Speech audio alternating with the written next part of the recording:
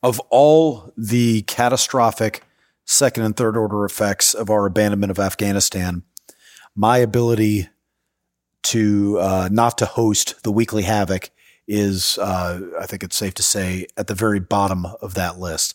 However, all the moving parts there, and I'm honored and deeply grateful and very sleep deprived in trying to help some people over there. And as a result, that plus a bunch of other moving parts meant that I couldn't host the show this week. But I don't think anyone is going to be disappointed in the least.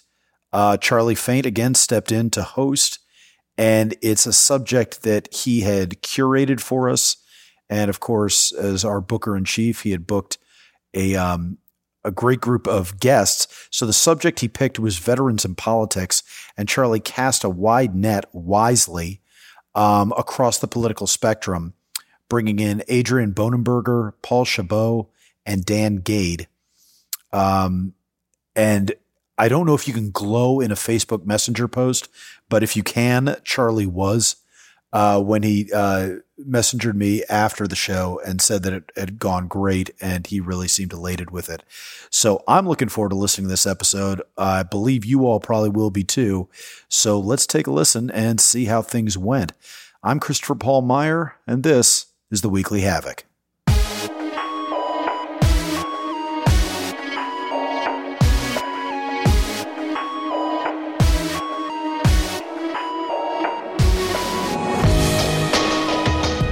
Good afternoon, everyone, and welcome to this episode of the Weekly Havoc, where we engage in roundtable discussion with the staff, writers, and friends of the Havoc Journal and try to make a little order out of chaos. I'm your host, Charles Faint, sitting in for Christopher Paul Meyer. It's my pleasure to be here today with three personal friends of mine, fellow veterans Adrian Bonenberger, Paul Chabot, and Daniel Gade. Today we're talking about veterans in politics, and it's sure to be an amazing show. As always, the opinions expressed on this show are personal in nature and do not reflect an official position of any person or organization. Today's discussion is about veterans in politics, and we have three guests who are very well suited for this discussion. First, Adrian Bonenberger. Adrian is a writer and communicator, as well as a Yale University graduate and an Army veteran who deployed twice to Afghanistan and is now running for local government in his hometown of Branford, Connecticut. He is also known for the book Afghan Post, and his writings on the military, veterans issues, and Ukraine have been featured in outlets such as the New York Times, the Washington Post, Foreign Policy, Forbes, and Deadspin. He currently serves as the president of the Yale Veterans Association, and his most recent work is The Disappointed Soldier and Other Stories from War. Paul Chabot is a politician, businessman, author, public speaker, former law enforcement officer, and lieutenant commander in the U.S. Naval Reserves. Paul earned a doctorate of education from George Washington University and served in Iraq with the National Level Special Operations Task Force. He was a reserve deputy with the San Bernardino County Sheriff's Department and was also on the force at the University of Southern California. After running unsuccessfully in California's 31st Congressional District, Paul launched Conservative Move, a project that helps conservatives in places like California relocate to red states, particularly Texas. Paul is also the author of Eternal Battle Against Evil, a comprehensive strategy to fight terrorists, drug cartels, pirates, gangs, and organized crime. Finally, Daniel Gade is a 1997 West Point graduate. He branched armor and served in usual assignments right up until he got wounded the second time, which cost him his right leg and a year in the hospital.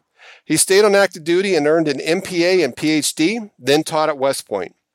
He retired from the Army in 2017 and accepted a political appointment at the U.S. Department of Labor. In 2019, he ran for U.S. Senate in Virginia. Despite winning more votes in the general election than any other Republican in Virginia history, he lost the election to three-term incumbent Mark Warner. He is currently an adjunct professor at American University and a policy advisor to Virginia's gubernatorial candidate. He's the author of a forthcoming book, Wounding Warriors: How Bad Policy is Making Veterans Sicker and Poorer, currently available for pre-order. So, ladies and gentlemen, for our audience, if I sound even more enthusiastic about this episode than usual, it's because all of today's guests are also my personal friends. So Adrian and I are both members of the Yale Veterans Association. Paul and I served together in the task force in Iraq, and Dan and I taught together at West Point for several years. So, gentlemen, friends, thank you so much for being here today. I'm really glad to have all three of you. Happy to be here. Thanks, Charlie. Thanks for having us. So let's get straight on into today's discussion, guys. It's a sensitive topic, very relevant for today's very politically charged world. And we're going to talk at length about veterans in the military today. And I'm very interested in all three of your perspectives. We're all friends. We all have very similar experiences in life, but we have pretty different political views. And I'm interested to hear from each of you. So I'm going to pose a question to each of you. But Daniel, I think I'd like to start with you with this one. Should veterans even get into politics in the first place? Dan, your thoughts? Yeah, so the reason I think the answer is obviously yes. And the reason that I got into politics when I did was, well, first off, let me back up and say that when I got in, I broke a promise to my wife because I had said for years, look, I'll accept a political appointment, but I'm not going to run for office. That's crazy talk. I'm not doing it. That's ridiculous. But then I saw when I was a presidential nominee, I saw that the Senate is completely dysfunctional, that we've got the left and the right are both full of idiots, and they're just butting heads against each other instead of doing this. And my whole run was premised on the idea. Actually, my campaign slogan was "Same oath, new mission," which is, an Army officer or a military officer and a political figure take the same oath, which is to support and defend the Constitution of the United States against all enemies, foreign and domestic. We've all taken that oath a bunch of times, and so the reason I did it, I think, was to continue my service to the Constitution. And I think service to the Constitution is what is the sort of North Star that connects military people and politicians. If they're doing it right, it connects them to that too. And so for me, the answer is obviously yes. But if you go into the halls of, the social sciences department at West Point, if you want to disperse a room full of social scientists, you can do one of two things. You can throw a hand grenade in there, or you can say, hey, veterans should be involved in politics. And then you run out and everybody's going to be fighting each other and like clawing at each other, right? But for me, the answer is an obvious yes, because look, the purpose of politics is to serve our fellow citizens and to serve our unifying ideals. And for me, that's the Constitution. And so it was an obvious yes for me. Daniel, well said. And I saw a lot of head nods going on in the audience. Paul, we're going to ask you next, reactions to that or in your own thoughts about whether vets should get into politics at all. Yeah, so it's a great question, and I want to kind of split the hairs on this a little bit. First off, when you look, most U.S. presidents have served in the military. Most have been veterans. We're a nation that was founded upon these values, right, that battled for freedom. And so veterans really built this country when they were in active service, starting well before 1776 to current. I think the challenge of what we see when people are talking about veterans in office, especially of today's times, is how does one who is a military veteran that salutes the flag still might have an allegiance to active duty where you cannot get involved politically at all? And the third wheel to this, which is a large component of those that are running, are actually reservists, like myself. So you have active duty personnel, which cannot run for office. You have reservists, which when they're not on AD, ADT, or drill weekend, we can say or do what we want within the framework, and we can run for office at the same time. And then you have veterans who have retired from either active or reserve that are running as well. I will tell you, having run for Congress and state assembly, there are a lot of organizations out there that support veterans running for office. And you see it on both sides of the aisle. And I also think those candidates tend to be the most successful. And also, they're very good at running ground campaigns. The one thing veterans are horrible at when they run for office is asking for money. That's why many of us are not successful. To win an election today, especially a House or Senate race, you need to raise a lot of money. And as veterans, we don't like to do that. It's not in our cloth to be able to go out there and pick up the phone and doing what they call dialing for dollars. It feels humiliating, and it just doesn't feel like who we are. So that, to me, has been the largest roadblock in seeing many veterans become even more successful. There are certainly a lot of successful veterans right now on both sides of the aisle, but that roadblock of fundraising, I think, has been a hindrance. Very interesting. I wouldn't have thought about that, but that makes total sense, Paul. We're so in tune with helping others, it's hard for us to ask for help, not even just for fundraising, but for things like PTSD or marriage counselor or anything like that. I think that's a great point. So, Adrian, over to you. What are your thoughts on that? Should veterans even get into politics in the first place?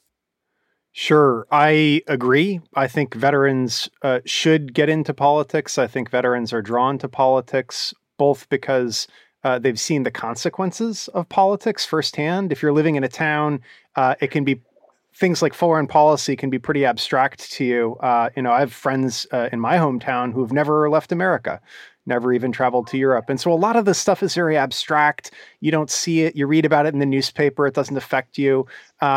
Things that affect you are local, which is why I'm interested in local politics. But I wanted to pick up on a couple of things that that Paul and Dan were talking about. The first thing was fundraising, which Paul mentioned. And the interesting thing about fundraising, in my experience, is that when we talk about going into politics, practically speaking, what we mean is going into political parties. And we're keeping this nonpartisan, which I love, but I also feel that this is a nonpartisan critique of our system, that you end up the first choice that you're presented with, unless you happen to be independently wealthy or just like really, really committed and probably single or have a very understanding wife, is you have to pick a choice, which party are you going to be a part of, and that ends up often being a local choice as well. If you live in a blue state and you really want to make a difference, then the fundraising apparatus that's going to be there, that's strongest, is going to be a Democratic fundraising apparatus. If you live in a city, you want to make a play for mayor of New York, chances are you're going to have to be Democratic or maybe independent. If you live in a red state, that's going to be the Republican Party. So fundraising is partisan on a certain basic, realistic, pragmatic level. And I don't think that's a good thing, to be frank. I think that's a problem in American politics today. And then the other thing was, I think a problem that veterans can have when they're getting into politics, when they're leaving the military, is they have an idea of politics that is an expression of leadership. They think of themselves that they want to serve the country, but they also realize they have some experience with leadership, whether that's as a team leader or a squad leader or a company commander or a battalion commander. They understand what leadership is, they like it, and they think to themselves, I'm a person of integrity. I've been able to manage a property book of $10 million or $40 million, or I've cared about my squad mates or my teammates.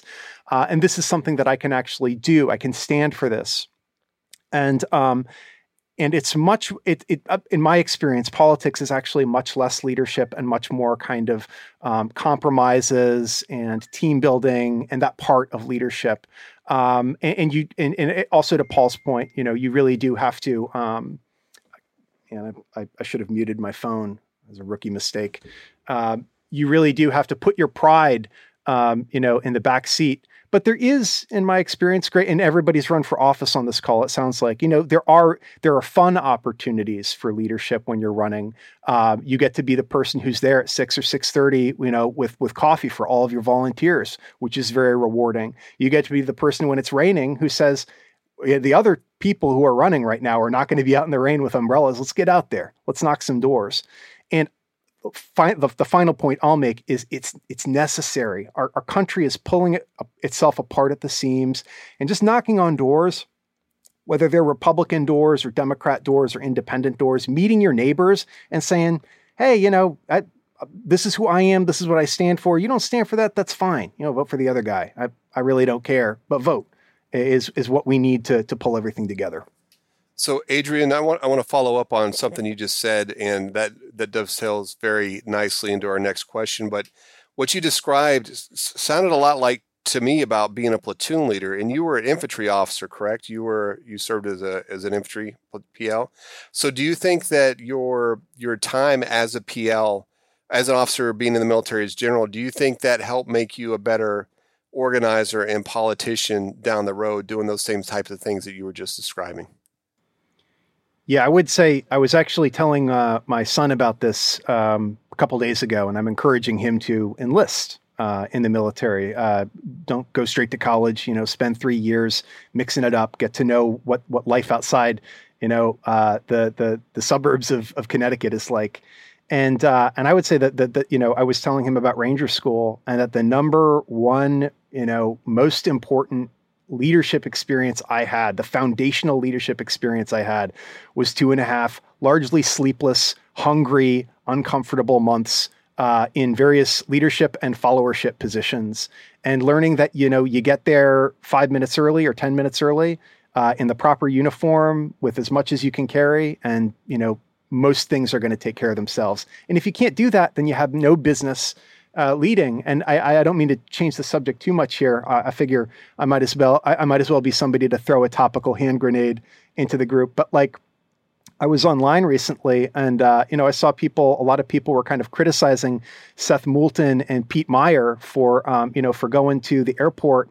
And I understand the criticisms of it. I understand sort of like the distraction element. I was not a fan of VIP visits when I was in Afghanistan. But, I saw that, and my first thought was yeah, of course, two vets, bipartisan, Democrat and Republican, going to get eyes on something that's going to be taught in history books for 100 years.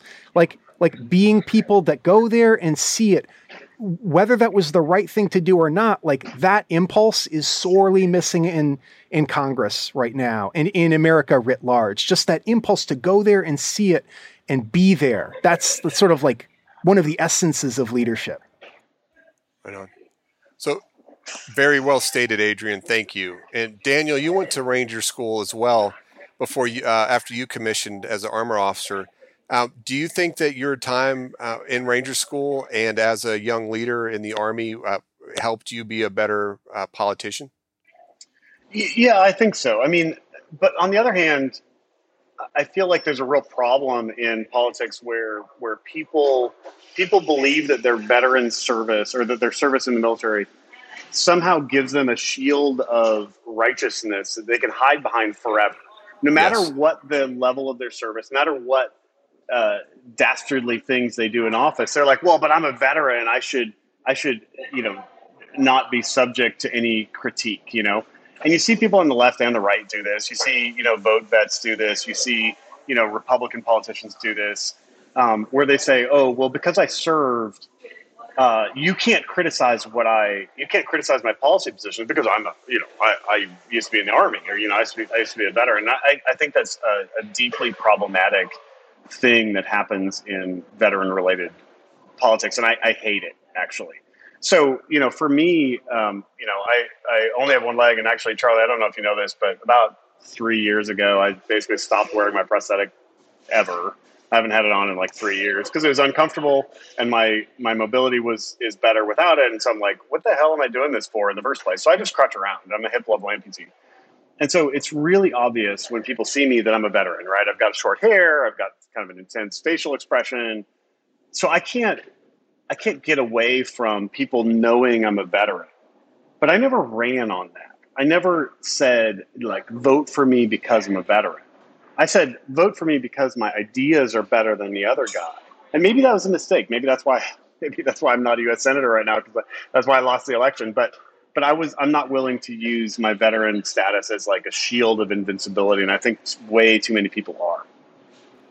Yeah, we see that as well. I saw that even in grad school when I was in there. Some folks would have an opinion on Afghanistan, for example, and they toss it out there based on the soda straw of their own experience. And meanwhile, you're arguing with someone who's studied the region extensively and has been somewhere in that country other than Bagram Air Base, where you spent most of your time at the Burger King. So yeah, I totally empathize with that.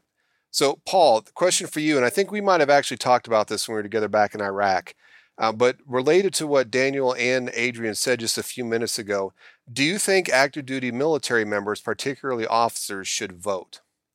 Yeah, I think everybody should vote. Active and enlisted should vote. Obviously, we know the constraints about being more political, but I think if we don't vote, it sends a bad signal. And I think that, who we represent, what we represent, and just the foundation of our country and how important it is and how much work we have done as a society to ensure that our veterans and our active duty can vote overseas. I think we should do that. And I also know as of recent, there's been a lot more attention paid to overseas ballots. And I think it's also important, even though Afghanistan's winding down and Iraq's winding down, Just think about the importance for all those veteran or active duty that are out there in these regions that are isolated, just to know that their vote still counts. It's one more reach back from their country to let them know, hey, you matter. And so please do, participate. So absolutely, I think we do need to continue that. Excellent. Well, Charlie, can I tell you a story about that? Yeah, go ahead, Daniel. So I'm a company commander at the time. It's fall of 2004, and we're coming up on the Bush versus Kerry presidential election, and I went to my voting assistance officer at the battalion, who's like this sort of forgive the expression, but like a kind of like a semi-retarded E6, and I said, look, here's what I want. I want 135 ballots, or whatever the ballot application thing was. And he's like, well, why do you need 135? Not that many soldiers are going to vote. And I was like, well, actually, here's what I'm going to do. And I did this. I said, I required my first sergeant and platoon leaders to track this. I said, look, every single soldier in this company is going to fill out a ballot. Every single one, period. And then we're going to hand it back to them. We're going to make sure they fill it out. We're going to seal it up. And we're going to hand it back to them. And it's their business whether they put it in the mailbox or not. But we're not going to have soldiers not voting because they're too lazy to vote. Because here we are at the pointy end of the spear. We're in Ramadi, right? We're like, every time we go out, we're in danger of getting killed. And a lot of my guys got killed. So we're experiencing the pointy end of politics. So we're not going to not vote because we're too lazy to vote. We're going to vote. We're going to not vote. If you don't want to vote, you're not going to vote because you're making a deliberate decision not to take that thing the last 10 steps to the drop off. And I have no clue what my voting percentage was in my company, but I did know that I was so firm on this because I felt like it was part of our civic duty as people who were experiencing the downstream consequences of public policy, bad or good, that I wanted my soldiers to have a different kind of experience from me than maybe from other kinds of commanders. I really like how you handled that, Daniel. So you've got your guys set up to do the right thing, what we think is the right thing. You set the conditions for it. If they choose to vote or not forcing it on them, but at least they have all the means to do it. Because I've heard several horror stories over the years about guys never getting their mail-in ballots or getting stuff sent in too late. So I appreciate what you did for your guys. Yeah, but that approach was very controversial. I mean, there were other company commanders. There were, the voting assistance officer himself was super pissed because he had to go up to brigade and get extra of the forms and everything.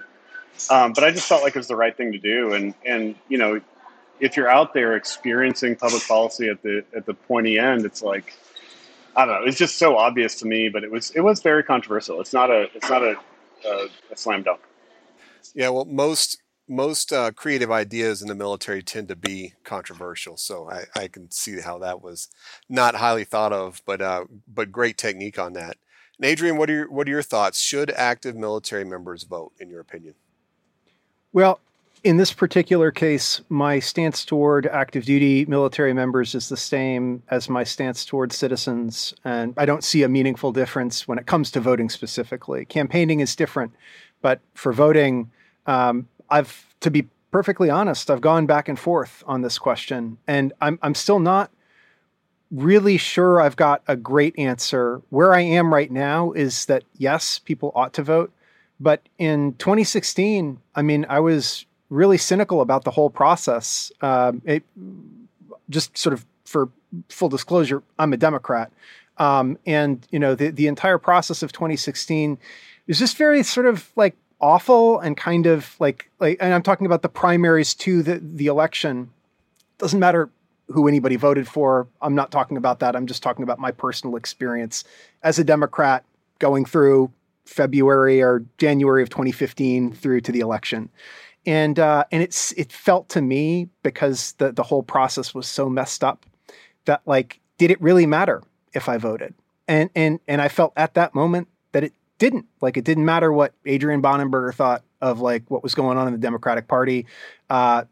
the people who had their priorities had figured that out, and it was going to be Hillary Clinton as the nominee.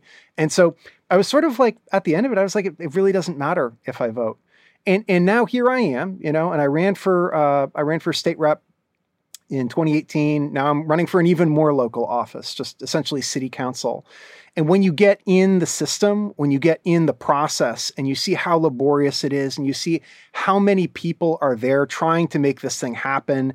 And, to Daniel's point, like the level of entropy and carelessness, like almost deliberate carelessness. It's like wading through a thick mud swamp to get people to care about things that they complain about and do. And so now where I am is like, yes, it's easy to become cynical about the process. It's easy to become jaded. Republicans can look at the Republican process and say, this is all messed up and it's corrupt. Democrats can look at the Democratic process and say, who cares? They've already got it figured out. It's corrupt. It's, it's messed up, whatever, not my problem.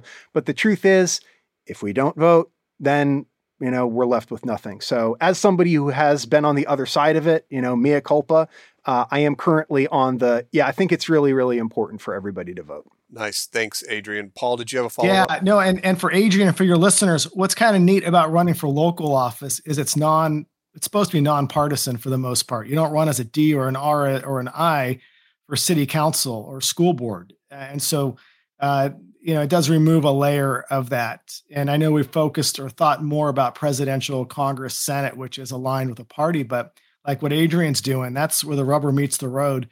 And it's important. One thing I was going to mention that I've had a realization with is, certainly we want everybody to vote, but should everybody vote?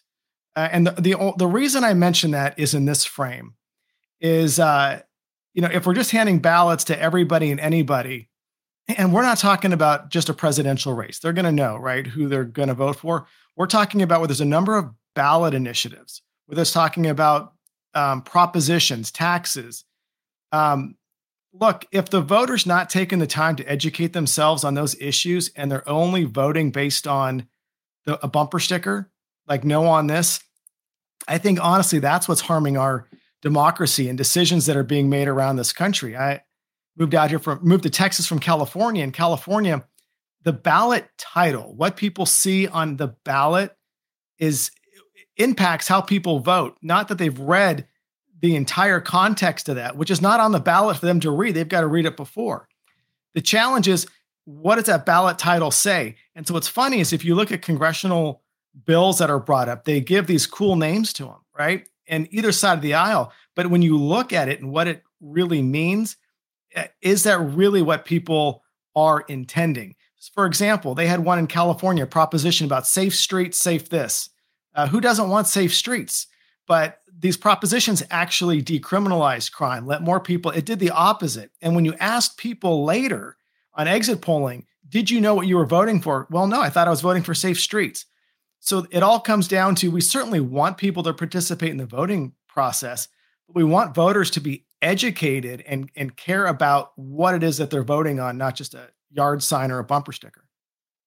Yeah, quick joke. Hey, if nothing's against the law, then you can't be breaking it. True. Hey, Daniel, back over to you. What should veterans do if they want to get into politics? And you mentioned briefly your path from the Army into politics. So what advice would you give to vets who want to kind of follow your path? Yeah, first off, don't follow my path. I got beaten like a rented mule in my race, lost by 400,000 votes. So, no, but what I would say is, I had a guy come to me the other day and he said, "Hey, Daniel, I want to," and this was a young officer. I don't remember who it was exactly, but he goes, "Listen, I want to be involved in politics. Someday I want to run for office. How should I shape my career so that I can run for office someday?" And I'm like, dude, listen, man, 100% the wrong freaking question, dude. And I go, here's the answer. The answer is, you should live a life that you can be proud of. You should be a person of character. You should serve something greater than yourself. And if that ends up in politics, fine, right? But if that ends up with you being a great Army officer or a great husband or a great dad or a great school, whatever, then that's fine. But what you should not do, and I think we have way too much of this, like I have to, Adrian, I'm going to hang this guy around your neck. Pete Buttigieg, right? So here's a guy who pretty clearly joined the Navy so that he could be a public affairs officer, so that he could go to Afghanistan, and so he could pretend to be a warfighter or whatever, so that he could further his political career. And I just think that's the complete wrong approach. You have to be somebody of character who's serving something greater than yourself for a purpose outside of yourself. And then if that ends up in politics, fine, right? So, and by the way, and I know you're going to reflect this back to me totally, and I accept it, right? There are certainly people on the right who are doing the exact same thing, 100%. But the whole idea of shaping your career so that you can end up in politics, I think is pretty gross. And so what I would say is live a life of character, live a life that you can be proud of. And then if that ends up where you're serving your fellow citizens in local, state, or federal office, that's to be admired. I think living a life of character is a good advice for anybody, Daniel. Adrian, it looked like you had something that you wanted to say on this subject too. So over to you, and then we'll go to Paul. Thanks. Yeah. Well, the first thing is I agree with everything Daniel said about that. It's interesting to me how sort of distracted we've all become from that essential idea, something that I think to our grandparents or great-grandparents was probably self-evident, that like the first and most essential thing that one does in life as an adult, as a woman or as a man, is attempt to live up to the standards, attempt to live up to the ideals of your civilization. A civilization, in our particular case, that has pretty great ideals, that's founded on the Enlightenment and humanism and the very loftiest ideas of what people have the right to do and how people should be treated. You know, many other cultures don't feel that way. You know, you don't have the right to be treated with dignity. And in our culture, we do, which is great, you know, and that should inspire the best type of behavior. We just sort of stopped talking about it at some point. I don't know if it was my parents' generation or our generation. It certainly seems to be the case now that very few people care about that. And you can't even have a conversation about politics, Democrat, Republican, conservative, liberal, you know, anarchist, libertarian, whatever, if you're not a person of character, because you're just a criminal. You're a criminal waiting for an opportunity to exploit or opportunistically, you know, cheat or defraud somebody. And so I completely agree with you, Daniel. I appreciate you saying that. And it can't be said enough, unfortunately. You know, be a good person, be a decent person, obey the laws, you know, pay your taxes, you know, do what is right and good. Now, I have to respond to the Buttigieg thing with a very interesting anecdote that I heard, which is neither here nor there. I didn't vote for him in the primary. I didn't knock any doors for him. That's where we'll leave that. But I was a member of the Truman National Security Foundation up until this year. I actually resigned my membership. And he was also a Truman guy. I got a lot of support from Truman. So early on in his campaign, a friend of mine who was connected with him said, Adrian, do you want to, you know, the Washington Post is doing some profile on Pete Buttigieg. How would you like to talk about him in the context of Truman? And I was like, yeah, sure. I mean, like, if I've got, you know, I think I was on vacation or something. So I had the opportunity.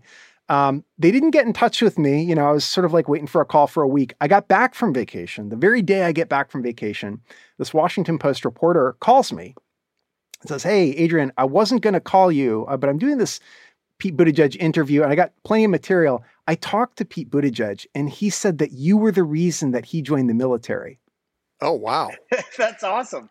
It was the New York Times profile, as far as I can tell, because he was like, did you ever meet Pete Buttigieg? And I'm racking my mind. I'm like, when I was on mid-tour leave and I was like wasted or something, like I have no memory. Like I went to DC a couple of times with friends, but I don't think I ever met this guy. It must have been the New York Times thing. So you were correct, actually, to hang him around my neck. I was never a huge fan of his. You know, I hope he does well as a transportation secretary.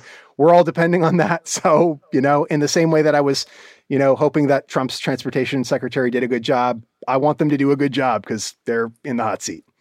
Yeah, well, look, I mean, I think there are people who use the military as a shield of invincibility or a shield of righteousness that I said earlier. And they do it on both sides. And by the way, both parties are actively seeking out, veterans of any kind. It doesn't matter whether you're, and actually I've got a whole riff on this and I'll just give you the short version, but basically the left believes that anybody who served in the military is like victims of a patriarchal system. They're like victims of a system that is creating, empires overseas and all that. And because they're victims, they deserve everything. And the right believes anybody who ever looked at a uniform, much less put one on, is a hero, and so they deserve everything. And so the two sides agree that veterans deserve everything, and I think it's deeply destructive to our national psyche. And that's my book, which I'm not supposed to plug right now, but woundingwarriors.com, available for pre-order right now. Really highlights this, that I think the system is it promotes people who are doing this whole thing that we're doing, I think, for the wrong reason, and it's really gross. Very nice. Paul, I don't think we heard from you on this one yet. So what should veterans do if they want to get into politics, in your opinion? Well, they can download my free ebook on Amazon. It's called Liars on the Left, Cowards on the Right. Equal opportunity offender. It's based on my congressional races, having worked in the Bush White House, Clinton White House, Schwarzenegger administration, multiple campaigns. Look, let me just caveat it in a very direct sense. Running for office is exhausting. If you've got a family, kids, you're going to be married to the campaign if you're doing it quote unquote right, because you're going to eat, sleep, and breathe that campaign. You're literally doing it 7 days a week, especially if you're running at a federal or state level in a district for a congressional seat, well over a 500,000 residents in that region. And so you have to come to it with that mindset that it is tiresome. And if you're single or your kids are older, I think it's fine. But if you have young kids, let me just be direct, your family is going to suffer.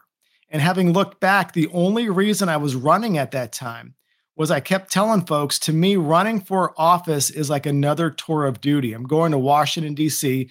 To fight for my country's future. And so my children have a great country to live in. That's what kept me going. But I look back on pictures and things that my wife has of things that I missed, soccer games and dances at schools. And so now that I've come out of this, my advice is you're either a narcissist if you're running for federal state office today, or you don't yet know the sacrifices that are going to happen, to you and your family. And you've got to make, that decision. I've seen so many divorces, separations, kids that get impacted, from this. When I would fly to DC for fundraisers for my campaign, I would be out there for 2 to 3 days. And I just kept thinking, man, I got to do this all the time if I get elected. Right. And then I'm living in a shoebox out in DC because I can't afford 2 homes, and you're eating at these late night fundraisers. But here's the other huge part of this that we talked about earlier is even when you get in office, guess what? Your fundraising doesn't end. In fact, it's just beginning. If you're a Republican, you're going to go over to the NRCC headquarters right across from the Capitol, and you're going to sit there in a cubicle doing what's called dialing for dollars. It's humiliating, but they all do it. And you're not only raising money for yourself, you're running money for the party, maybe another candidate that's running that you want to help get elected. And then the other part of this is you will be attacked regardless, no matter how well you have lived your life. Anybody can say anything in America, and slander and libel don't really play that well in politics, which means it happens all the time. And how do you challenge it? Well, having been there on the opposite end, being outspent 11-1, watching in my district 27 negative mailers, 6 negative commercials, calling me everything from literally calling me a terrorist, right? They put my face next to a terrorist, said I'm going to give guns to terrorists. Well, yeah, I'd like to combat that, right? I'd like to tell the voters that's not true. But guess what? If I haven't raised $150,000 to do a direct mail piece to everybody saying that piece is nonsense, how do you do that? And so this is what bothers me so much about running for office is if you're a good-hearted person, just an ordinary, average, middle of the road, not an independently wealthy person, and you're running in a competitive seat, and the other side, because both Democrats and Republicans do it, man, you're going to get raked over the coals. But you're also, if from the military perspective, unless your party is there providing air support and ground support to counter that, you are left on your own. And it's a pretty isolated feeling. Wow. Well, it sounds a lot like a deployment, like you were saying, Paul. We've all experienced being that separation and missing those major events back home in the interest of trying to serve something bigger than ourselves. So I can definitely relate to that. So Adrian, you're running for office locally. What is the value of veterans in government? Do you think that there's some unique thing that all of us can provide in politics? What do you think? Is there any additional value to being a politician who also has military experience? Yeah, I guess the first thing is, this gets back to what we were talking about a little bit earlier when it came to integrity and leadership that's based on integrity, leadership that's based on doing things in a certain way and expecting other people to do those same things in that same way. And, there's good leadership and there's bad leadership, and you can have encountered nothing but bad leadership and still have some idea in a dispositive way of what good leadership looks like. Or you can have had wonderful leaders and wonderful mentorship and leave the military. So I think part of it is in our culture, especially, that intimate knowledge of what a leader's duty is. And if we're talking about politics, local, state, regional, national level, we're still, I think, most of our system is geared, unless you're going into the executive branch, toward representatives. And there's one school of thought that says, a representative ought to, congressional representative, state representative, senator, ought to be representing one's districts or one's area's interests, which is a little bit less like leadership. If you're going into some executive position, mayor, governor, president, then you're thinking maybe a little bit more about classic leadership. But the understanding, I think the understanding in our country right now of leadership is much more geared toward management. It's not actually like classic leadership. And management comprises many of the same things as leadership. Like, it's important to do the things that your subordinates or employees or whatever are expecting to do. But there are very different expectations when it comes to vision, articulating vision, forward thinking, over the horizon thinking, and also making principled stands. You don't, as a manager, you really just need to make sure the thing that you're inheriting is continuing to work smoothly. So whether you're, in my state, Senator Chris Murphy or Senator Richard Blumenthal or Senator John Smith, Electric Boat is still going to be coming to you with campaign contributions saying, we got a giant factory here in Norwich or Groton or wherever it is. I forget. General Dynamics has a massive factory, Sikorsky, Lockheed Martin. Like, these people are still there. You're still managing those relationships. It's not like you're not, and I say this as somebody, on the left for the most part, it's not like you're not going to deal with the military industrial complex, which is a big problem to the left. That's not going to be dealt with. It's there. So I think, understanding leadership is a huge advantage that even a sergeant, even an E5, understands probably better than even, somebody with a lot of management experience, maybe a CEO of a company, an E5 who has deployed to combat once or twice to Afghanistan or Iraq and understands the consequences of actions and what leadership is, making a plan over here, and everything that you do is connected to that plan and moving forward toward it. And just having that attitude, because management, I don't know, in my experience, I've seen a lot of people who have a lot of responsibility and authority who manage very, very, large sums of money or large businesses, who nevertheless have great difficulty articulating a vision, don't maybe even understand the why behind why they're there. And this is something I think that you do actually get as somebody in the military, or at least you have access to, that a lot of folks don't. And I don't know. I guess I would be willing to put my flag there and say that is something that veterans tend to have more of or more experience with than folks who are non-veterans, especially in our culture and civilization. That makes a lot of sense to me, Adrian. Thank you. Daniel, over to you. What do you think? What is the value of vets in government? Well, I want to go back to something that Paul said and just kind of add on to what he said about running for office as a veteran. Yes, of course, there's the idea that during the time you're running, you're basically on a deployment. And my wife and I talked about that many times, and she was okay with it. She said, "Look, I understand that you'll be, in our home whenever you can, and that otherwise you're going to be on the road and all that." But sometimes people ask me, like, what was the biggest thing you learned from running in a statewide race? And my statewide race was a little different because, it never became a national race in the sense that nobody thought that I could win. My supporters thought I could win. I thought maybe I could win if my opponent stepped on a rake.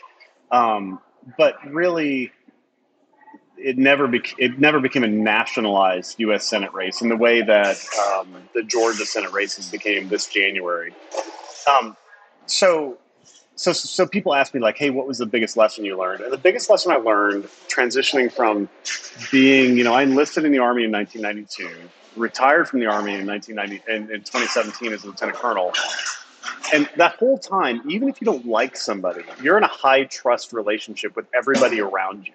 Like, there was a time when I was getting ready to deploy to Iraq where there's this soldier who had done some stuff, and it was clear that he didn't like me personally, and he was a sergeant. And I literally put a pistol on the table, and I said, "Look, man, if you're going to kill me in combat, do it today, right now. Just get it over with. Here's a loaded pistol. Put up or shut up." And he obviously shut up. He decided not to kill me that day, which was good.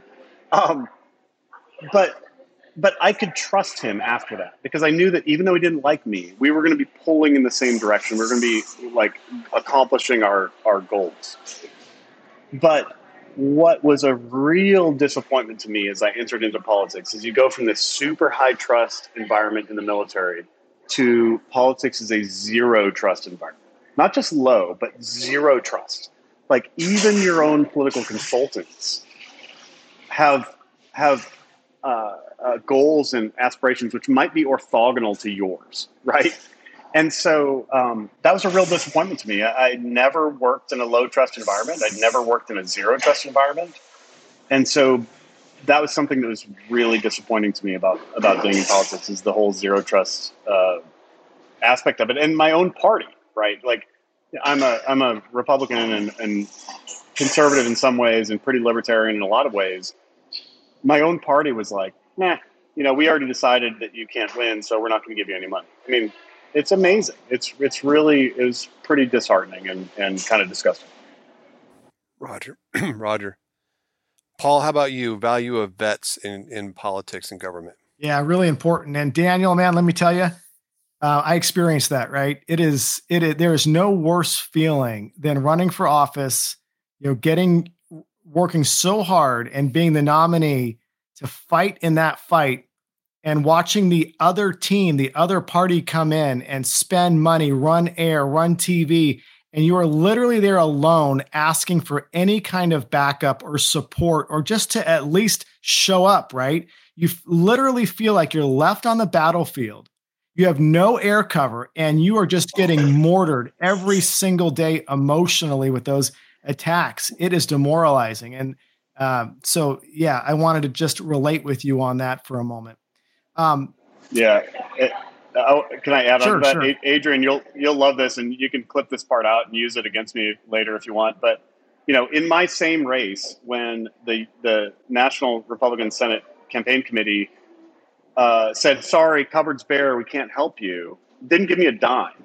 In the same time, they spent $50 million making sure that Mitch McConnell would continue to have his seat. And even if Mitch hadn't campaigned at all, he still would have run by 12. And they spent $50 million so he could win by 18. And the same thing with Lindsey Graham in South Carolina. Lindsey was going to win by 10, whether he campaigned or not. And they spent like $45 million on Lindsey so he could win by 12. And they spent zero on me. despite, I have a PhD, I've been wounded in combat twice, I've got a cute wife, I'm faithful to her. Like, what is there not to love? But they had pre-decided that they weren't going to help. And so there was like, even in my own party, there's a kind of a zero trust relationship, which it just curdles my stomach, honestly. Yeah, no, it does. And I think that's where you see this separation between, these sort of grassroots, ordinary, average Americans wanting to run and then up against the establishment. And so they pick the winners and losers by who they fund. You cannot win office without money today at that level. You just can't compete. And that's the disheartening part. Charles, to answer your question though, about, veterans in government.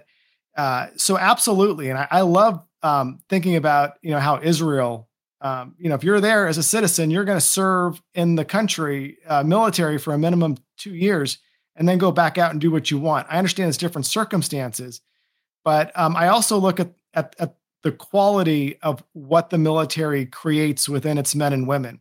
We talk about this issue across this country today about critical race theory, racism, whatever it is. I always go back to, hey, look at the military. We don't ask what color you are on your left or right. We got your back. And law enforcement, same here. If anything, the military shows society how we work so well together.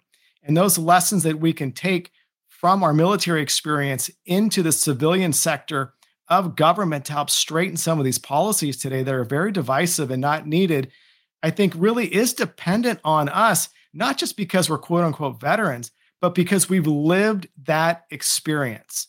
And on top of that, we know that the veteran community is the most respected out there, regardless of what side of the aisle we're on.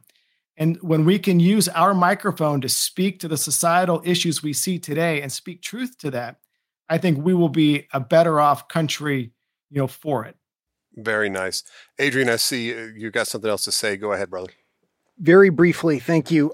So something that Paul mentioned earlier, I just wanted to, firstly, Paul gave some really terrific advice, practical advice about veterans thinking about getting into politics. And I wanted to add on to that with two observations that I've made. The first of which is, and this sort of alludes to also what Daniel was saying and what Paul was just saying about fundraising, figure out wherever you're looking to run, be that at the state level, the local level, regional level, or national level, figure out who the deciders are. Figure out who the influential people are, which you can gauge through who's throwing the fundraising parties. If you have access to them at a national or state level, regional level, God bless you. If you don't have access to them, start at the state level and cultivate those relationships, because every state rep district, every state senate district has a group of people or groups of people that number in the maybe a dozen for a town, or a couple dozen, or a few dozen for a larger district. And those are the people who will decide whether you get to be the person who runs for your party or not.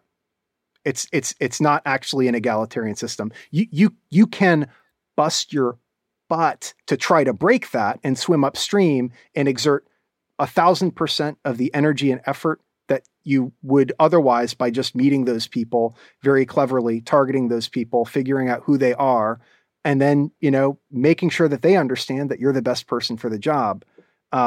It shouldn't be that way, but in my experience, it is. Yeah. And Adrian, the one thing that your listeners might be intrigued upon is there is one other way here that we haven't talked a lot about, but that is if you are approached.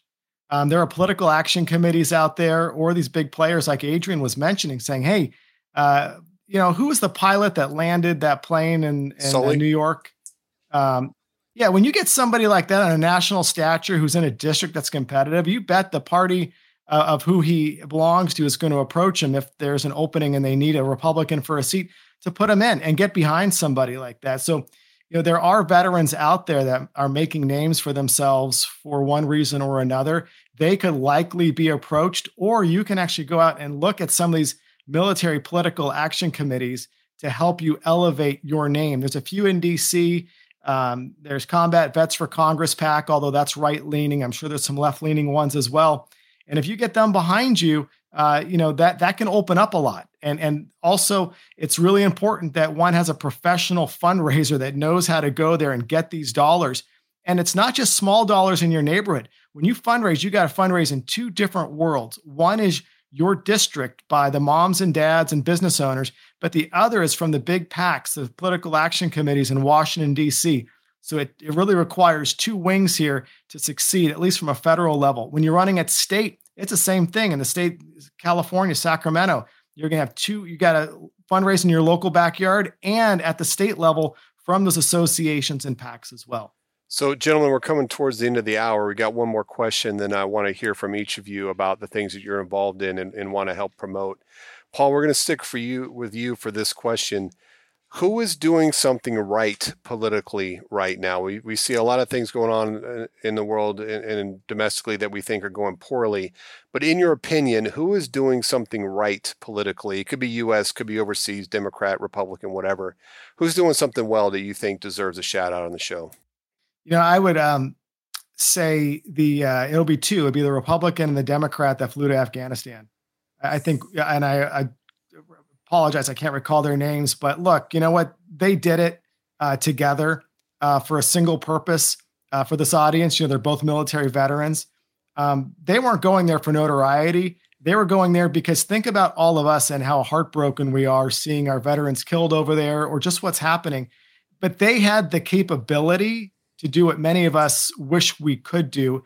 And they did it together, which I thought was just remarkable. So hats off to those two for, I think, leading the way. I think was that Representatives Moulton and Meyer, I think might have been those. Yes, that's it. Adrian, I think we'll go to you next with the same question because I think you mentioned these guys earlier.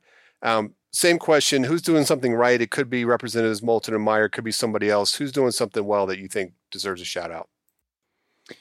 Yeah, well, I mean, I think the former president of Afghanistan, Ghani, he saw that his country was collapsing. He took all the money that he could carry and he left the country. So that's, sorry, that's a little joke right there. That's the exact wrong thing to do. That is like literally the worst. You could have him fundraise and support your race out there for city council. The worst politician I've ever seen in my life. Imagine being given a country, basically being given a country and said, hey, we're going to fund everything. It's all funded. And then just, finding yourself and a couple buddies of yours, just carrying suitcases full of cash, flying to Doha. What a terrible, terrible person, terrible leader.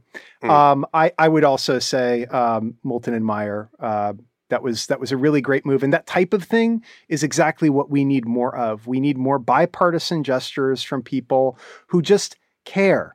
And they took so much flack for that. It's like, it was a distraction, whatever. It's a chaotic environment. We saw what happened afterwards. Of course, it's a chaotic environment. Don't we want our Congress people to care about that type of thing? Don't we want them to go down and get eyes on? It's, we're all former or active military people. Expect what you inspect. Many of the problems of Afghanistan over the last 20 years is Congress not inspecting enough, not saying, hey, where's all this cheddar cheese going? Is it going in the sandwiches or is it getting thrown in the trash? Rats were eating it. That's what was happening. Okay, so Daniel, over to you. Two votes for two different politicians, one Democrat, one Republican. Who do you think's doing something well right now? So there's this guy who's a 1999 or 8 Naval Academy graduate, and I hate to give a shout out to the Navy, Paul. I'm sorry, but there's this great guy named Jake. We'll take it from Army anytime we can get it because you guys beat us in football last year. Yeah, so the Navy saved my life in combat, and we'll have to talk about that offline. But so there's this guy named Jake Harriman, and Jake is the founder of a new group called More Perfect Union. I think it's mpu.org or something like that. But Jake Harriman is his name. And Jake, I don't even know what his personal political leanings are, but he formed after he was a Marine MARSOC guy, and then he got out and formed this nonprofit. But now he's doing something really cool called More Perfect Union. What they're doing is raising money to support moderate candidates from whatever party they happen to be in for the United States Senate. And so if it's a left-leaning district and there's a primary, they support the most moderate left Democrat who's in that side. And if it's if it's Georgia right now and there's going to be a really bloody primary on the right, they support the most moderate Republican. And the idea is what he's trying to do is form what he calls a fulcrum. where he's trying to get like 5 United States senators elected. And he's raising a ton of money to do this, where those people are committed to bipartisanship, and they're committed to their ideals, of course, but they're committed to bipartisanship and to working with the other side. And if you can only get a couple of U.S. senators, and they're in the same bucket together, and you're saying to them, look, we are going to preserve what's good about the Senate and about the structure of the Senate, then you control the entire government. You control appointments. You control spending. You can all of it. And so I think it's a new approach. It's something new, and I'm really a big fan of Jake Harriman and what he's doing. And he's not necessarily a super political guy in the sense that I don't even, like, I've had a bunch of conversations with him. I have no idea who he voted for in 2020, and I don't care, because what he's doing is driving our country towards this, whereas way too many people are driving our country towards this. And this is destructive. This is constructive, and that's what Jake's doing. So I'm a huge fan of Jake Harriman. I'll have to check that out, Daniel. Thanks for that lead. Okay, gentlemen, this is the part. You should have him on. I could hook you up. Hey, thank you. I'd love to talk with him. Gentlemen, this is the part of the show where we promote the things that you're interested in, and I know vets tend to be humble and don't like talking about themselves or their own interest, but I'm asking you, gentlemen, please share the things that you're interested in, want to promote, you want to share with our audience. And Adrian, I'd like to start with you. I know you're running for office. I know you got a book out, which I'm very excited to read. So please tell our listeners things that you've got going on that you're interested in. Thanks a lot. Because I'm running for local office, I'm not really fundraising. The only fundraising that's happening is at a very local level. My town budget is $120 million, which isn't nothing. But I think I only need to raise a few $1,000, and I've got most of that covered already, which is really nice. And so that's another sort of plug for vets who are thinking about getting into politics. Hey, check out the local level first. You'll meet some people, and you don't have to feel like you're demeaning yourself by begging everybody that you've ever met, and many people you haven't, for $5 or $10. I guess the other thing, the first and most important thing that I would want to plug would be, any initiative that you can find that is working to get Afghans that we've worked with out of Afghanistan, Afghans that have been vetted. I'm not talking about picking up every Afghan who, off the street who wants to get on a plane. I'm talking about guys who've gotten 3 or 4 or 5 letters of recommendation from different officers in different units across the years, who really, have a big target on their back because they picked a side, us, and they need to get their families out. And if they don't, then, something bad's going to happen to them, and something terrible is going to happen to them, and their families aren't going to do too well with it either. So if you can look at one of those organizations that's out there, like Allied Airlift 21 or No One Left Behind, I think those are places that are that are trying to do real good right now. And they're also putting the right kind of pressure on Congress and the presidential administration to spend more time talking to the State Department about our vetting procedures. It wasn't supposed to go this way. The withdrawal was not supposed to look like this at all. But hey, the worst thing that could possibly happen happened. And now now we just have to deal with it. You thought you were setting in an ambush on the enemy set in an ambush on you. You could complain about it, or you could pick up take off and prep a frag grenade, throw it at the enemy, and assault through the objective. I guess the other thing personally is I do have this new book out, this collection of short fiction called The Disappointed Soldier and Other Stories from War. And I think it's a pretty nonpartisan, honest look at maybe, the truth behind the truth. It's not a nonfiction book. It's talking about more abstract ideas. What were the problems that we had in Afghanistan tactically, but also kind of like personally or civilizationally. And I do think as Daniel was saying earlier, like I think a lot about integrity and the amount of change that one well-intentioned, sincere person can affect, whether you're charismatic or not. Some people are charismatic, other people aren't charismatic, but just by doing the right thing over the course of, 3 months or 6 months or 9 months or a year or 15 months or 18 months, as some deployments were, changing the trajectory of a village or the trajectory of, a life. So The Disappointed Soldier and Other Stories from War is available exclusively from a local bookstore. I know the owners. It's not on Amazon. I'm not doing the Amazon thing. I'm trying to stitch together local relationships here. So if you call Breakwater Books in Guilford, Connecticut, you can get a copy of The Disappointed Soldier and Other Stories from War shipped to you, hand-numbered, inscribed, or at least initialed. And that's how we're doing it, local. Hey, I love that idea, and I'm definitely going to get a copy. Fortunately, I'm just down the road from you, so maybe I'll come get mine in person, and you can take me to lunch. How about that? All right. Hey, Paul, over to you. What would you like to promote? Tell us what you've got going on and what my listeners need to know. Great. Thanks. So, one is we have a number of real estate initiatives. One is helping veterans specific. It's called militaryvetmove.com. We've got a retired Air Force lieutenant colonel who's running that, specializing in helping vets identify military veteran benefits in various states, from disability, tax breaks, et cetera, across this country. So that's militaryvetmove.com. And the other is, by the time this goes live, the site will be up. It's called battleevil.com.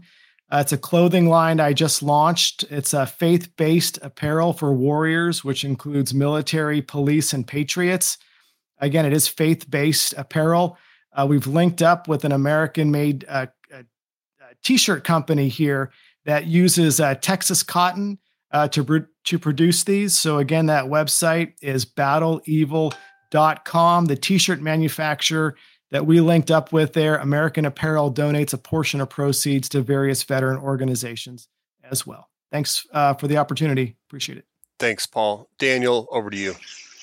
Yeah, so I'm working on something really cool, and it's been, this project was born when I was in the hospital at Walter Reed Army Medical Center in 2005, and I spent about a year in the hospital after I got blown up, after I got wounded the second time and maimed in combat. And what I saw amongst my fellow newly wounded veterans was that many of them bought into the idea that just because they'd been wounded, that they deserved everything. And our society believes that too.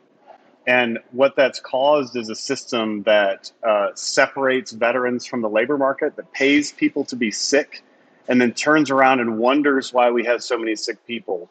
And especially with men, what happens is a man with no job is a man who quickly loses his sense of identity.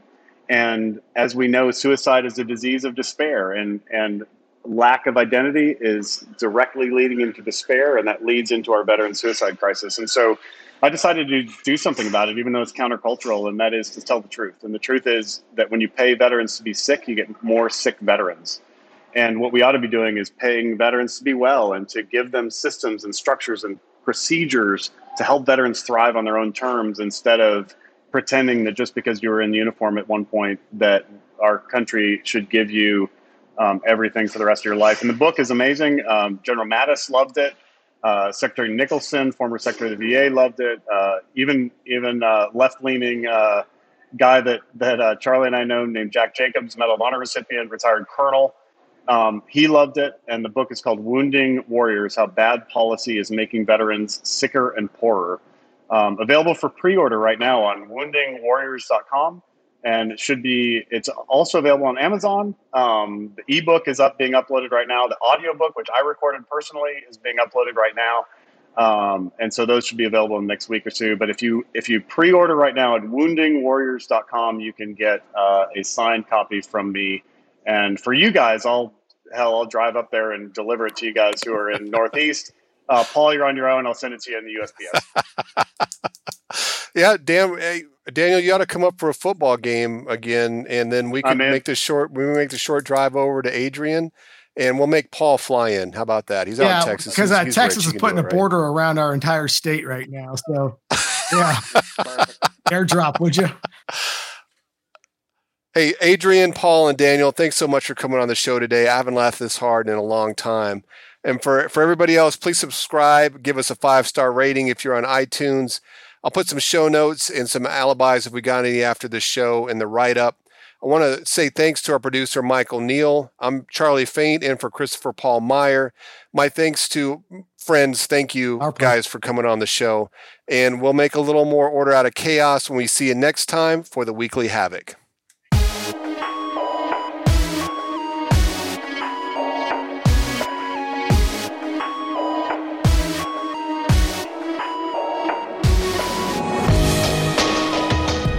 I want to tell a story about Daniel real quick. No! We'll decide whether I'm going to let Daniel decide whether or not this makes it into the show. Okay, so Daniel, as you know, he's missing his entire right leg. He got wounded twice in Iraq, and ultimately it cost him his right leg and a number of other wounds. He gets along very well on it. Back when we worked together, he was on his prosthetic. He was explaining to us earlier that he doesn't use it anymore. So I took over for Daniel. Daniel was in charge of the officership capstone program, which was the superintendent's course. So it's like every cadet graduating from West Point took that course. Daniel was in charge of it. Daniel was also known as a disciplinarian. He went to school here at West Point, was tough on cadets who deserved it. I'm not talking hazing, I'm talking holding people accountable. So I went into his office one day, and I didn't notice there was a cadet in there with him, and Daniel was sitting behind this desk, this massive old desk in one of the oldest buildings at West Point, and this cadet is standing in position of tension in front of Daniel's desk, which is not good for anybody. It's a bad day when Daniel makes you come to his office so he can yell at you. And he's fussing at this kid, and he's sitting down, and he's got his foot. He's got it in his left hand. So his right foot is in his left hand up at his face because his prosthetic can spin that much. And he said, "You see this? This is a highly shined shoe, cadet." And I walked in and saw that and looked at the cadet's face, who's white as a sheet. And then I was about to bust out laughing. I couldn't do that in front of Daniel, so I had to turn around and walk out. But Dan, that's one of the stories I remember about you from when we worked together. I don't believe that story. I think that's nonsense. although I will say, although I don't remember that specific instance, it's on brand. So that may have actually happened. I cannot confirm nor deny. Yeah, Daniel, you're actually a legend. I heard a similar story, no. but instead of showing him your shine. You did a episode from Get Smart in the 1970s where you turned it into a phone. I'm calling your TAC officer right now. And you were calling in for some air support at that moment. So one thing I wanted to do, if I'd raised enough money in my campaign, I definitely would have done this, is run an ad that sort of showed me crutching around, and the tagline of the ad would have been, "It doesn't take two legs to kick ass in Washington." So I know it would have gone viral, but I just didn't have enough money to film the dumb thing. So maybe next time.